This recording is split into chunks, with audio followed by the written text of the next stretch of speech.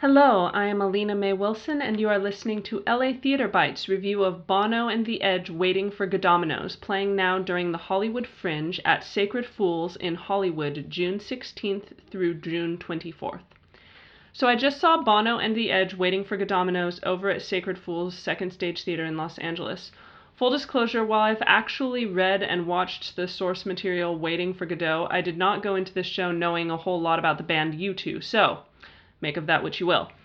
Bono and the Edge Waiting for GODOMINO'S is about the U2 band members mentioned in the title, Bono and the Edge. So it starts out with these two rock stars waiting at rapt attention inside their literal castle, expecting a delivery from a pizza company called GODOMINO'S. While I'm sure Bono would like to eat, he is much more excited by the prospect of the delivery person than the pizza. He is eager to meet a quote-unquote common man. Someone normal, someone typical, someone not a famous celebrity.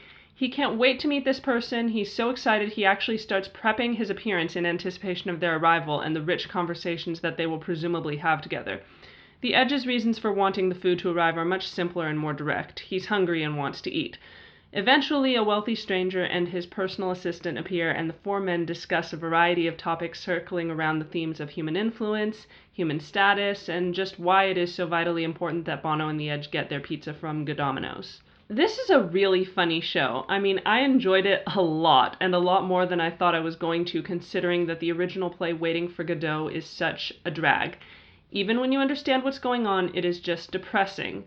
Bono and the Edge Waiting for GODOMINO'S also has some depressing moments, but it's tempered by humor stemming from the idea that Bono and the Edge are these wealthy celebrities that are so out of touch with the behavior of average, everyday humans that they're not 100% sure what the proper code of conduct is when receiving a food delivery.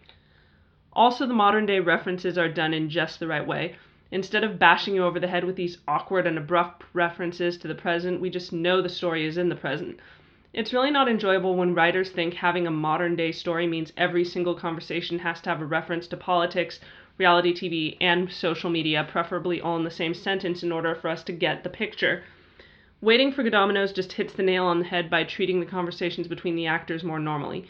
As a result, the jokes just land better, and the thought-provoking questions aren't distracted from by needless pop culture.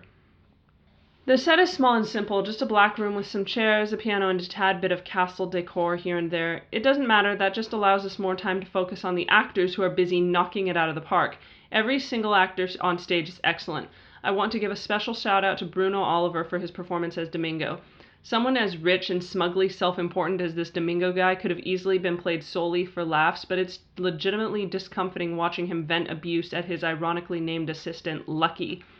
And I have to give another shout out to Richard Lucas for doing such a great job translating the thoughts and questions from the original into such a modern day scenario. Every frustrated and confused thought felt by the characters flowed together seamlessly with the jokes. I want to say in wrapping up here that while it certainly does help to be familiar with U2, I wouldn't consider it wholly necessary. You know, there's a moment where they're quoting some songs that I'm sure are funny when you know what they're talking about, and it's probably hilarious to imagine some stars you know a lot about posing these philosophical questions about pizza, but even without being a Bono fan, you get the idea. I have the same basic stance in regards to whether you should be familiar with Waiting for Godot. It's nice, but not essential. Overall, this is a really funny and philosophical show with a premise that delivers and fantastic actors that are fun to watch. Bono and the Edge Waiting for GODOMINO'S gets a 9 out of 10, an exceptional show. If you like this podcast, please subscribe on the front page at www.latheaterbites.com.